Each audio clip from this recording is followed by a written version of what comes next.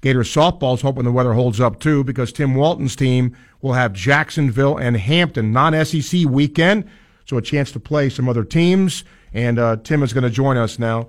Tim, welcome. Always a pleasure to have you, my friend. I'm going to start with something really simple here, Tim. Your record speaks for itself. 28-4. You're hitting over 300 as a team. So what's gone right for you this year in your view? What's been the highlight so far of these first 30-something games?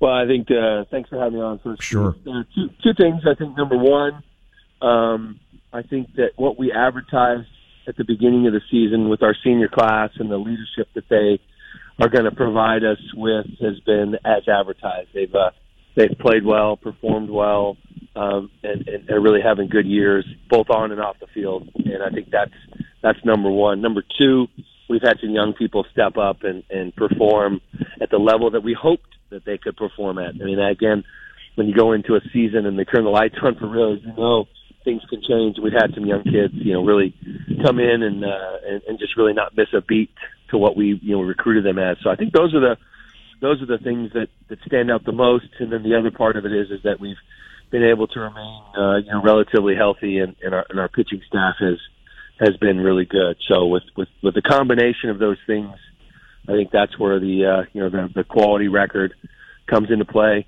and the number of wins against top 25 opponents. We have the number one schedule or wins versus top 25 in the SEC right now, and I think that's again because of the combination of those things.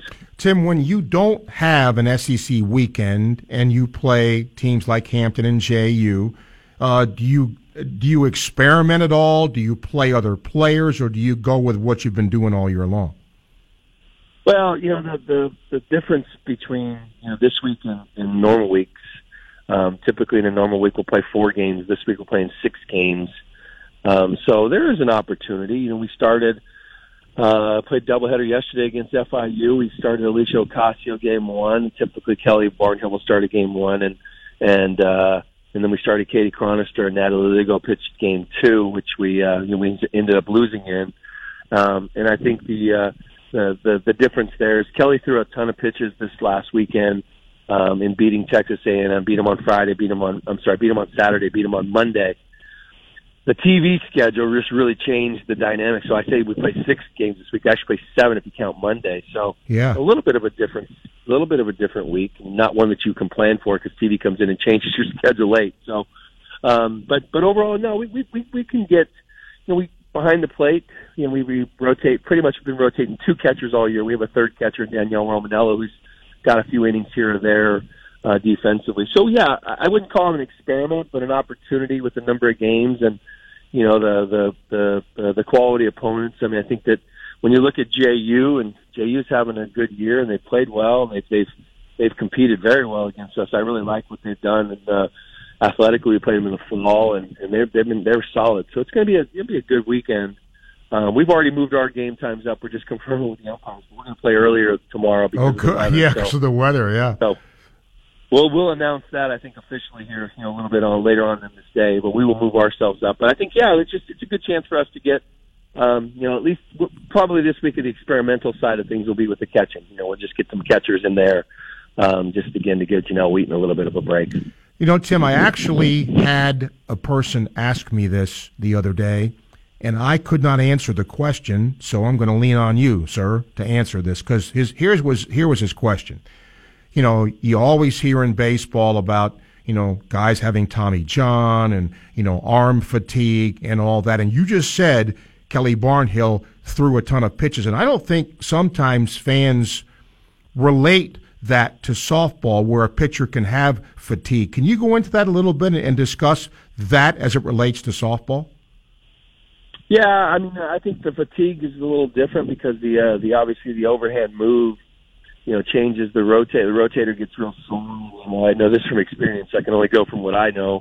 The body is sore throwing overhand in places that you really just have to rest. Where the body is sore in softball, underhand pitching is a little bit different. It could be, a little bit more back, could be more hips, could be more legs. And again, obviously you still have the upper extremities, the arm and the shoulder and the elbow and things like that. So typically if Kelly gets sore or fatigued, it's usually in her elbow, in her elbow forearm range a little bit, just because of the way she throws the rise ball and the way her mechanics set up. Alicia Ocasio is a little bit more shoulder sore. Stephanie Braunbacher in the old days used to get shoulder sore, elbow sore. Stacey Nelson would be a little bit more leg fatigue.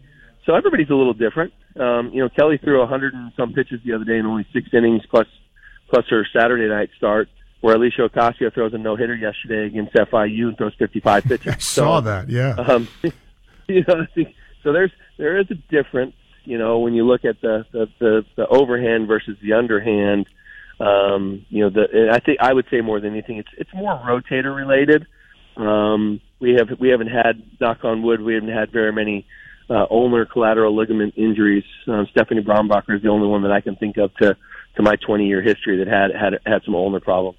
I haven't talked to you since the official announcement was made about all the renovations, which includes your facility. I would imagine you and your kids are very happy for that when this season ends. Yeah, this is a great opportunity. I think my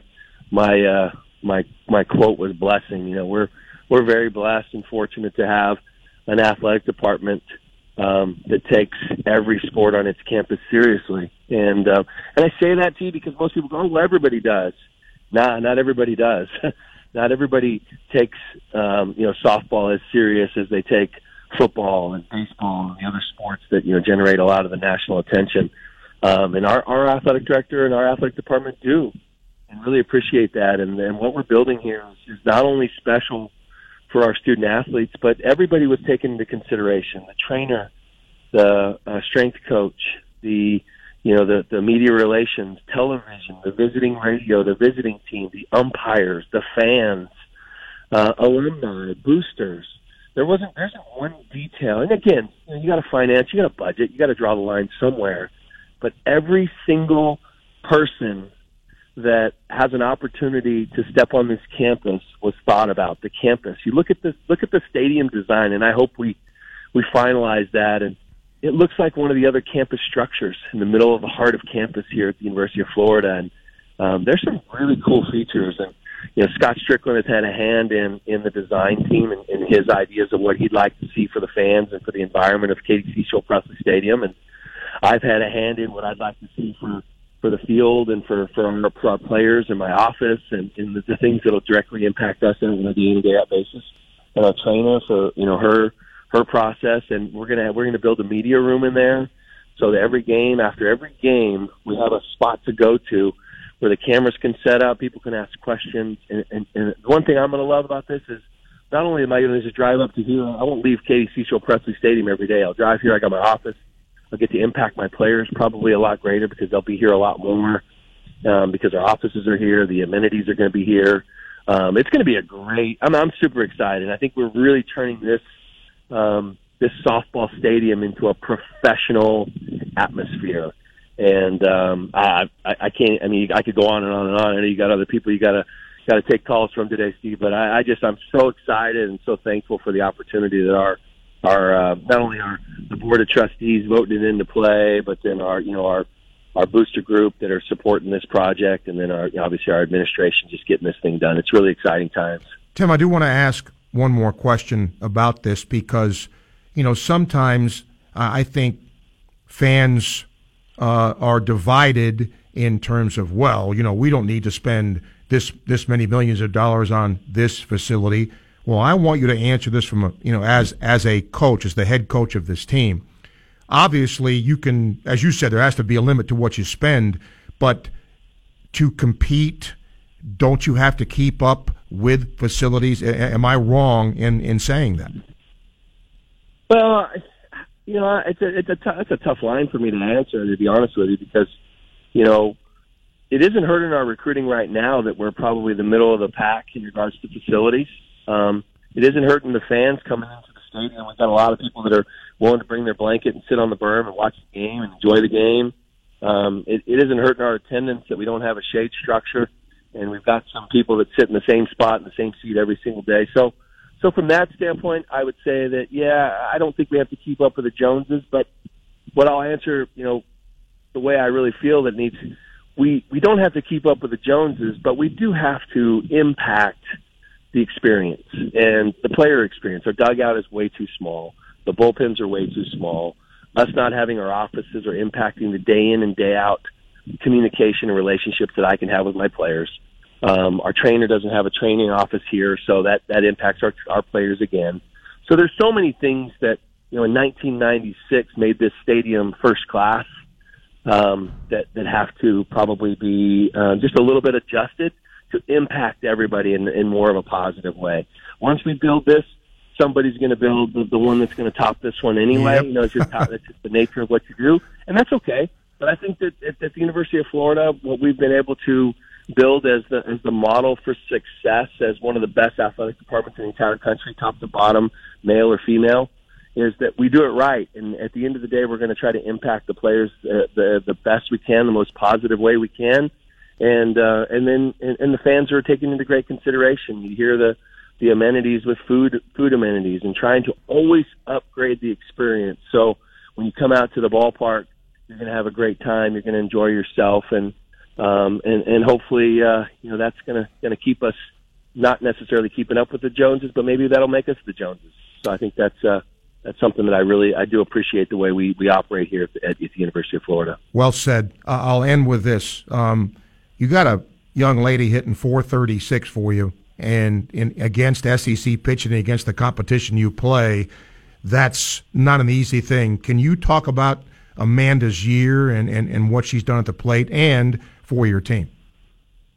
Well, first of all, Amanda is thoroughly disappointed in her .436 because she's a competitor that wants to get a hit every time she goes to the plate. So I can tell you that the .436 batting average and all the other numbers that go with that, she's matched that in her work ethic, whether it be weight room, whether it be off the field, whether it be in the cages. I mean, she's really working hard to try to be that tone setter that we need every single day. If we get her up there, if we get her up to the plate for the fourth at bat, we really feel like we got a chance to win the ball game. And she's really working hard, and I'm proud of her for just not being satisfied with being an All-American. She wants to be one of the very best, and the numbers speak for themselves, but I think the work ethic, she's backing that up, and I think that's the best part. This isn't happening by accident. She's really putting in the time. That's really cool. Well, again, look for the announcement soon because the softball games this week, well, for tomorrow, moved up because of the weather. You'll hear about it soon as the Gators take on Jacksonville and Hampton this weekend. Always a pleasure to have the Gators softball coach, Tim Walton, with us. Appreciate you, Tim. Thank you. Yeah, thank you, Steve. Go Gators. You got it. Tim Walton. Always a pleasure to have him, and he's done, obviously, a terrific job. 12:18, time check brought to you by Hayes Prestige Jewelry, where the answer is always yes. We'll open the phone lines. Stay with us, and I'm going to throw out a couple of questions, see if you'll, little bait today, see if you'll take the bait on the questions. ESPN 98.1 FM, 850 AM, WRUF.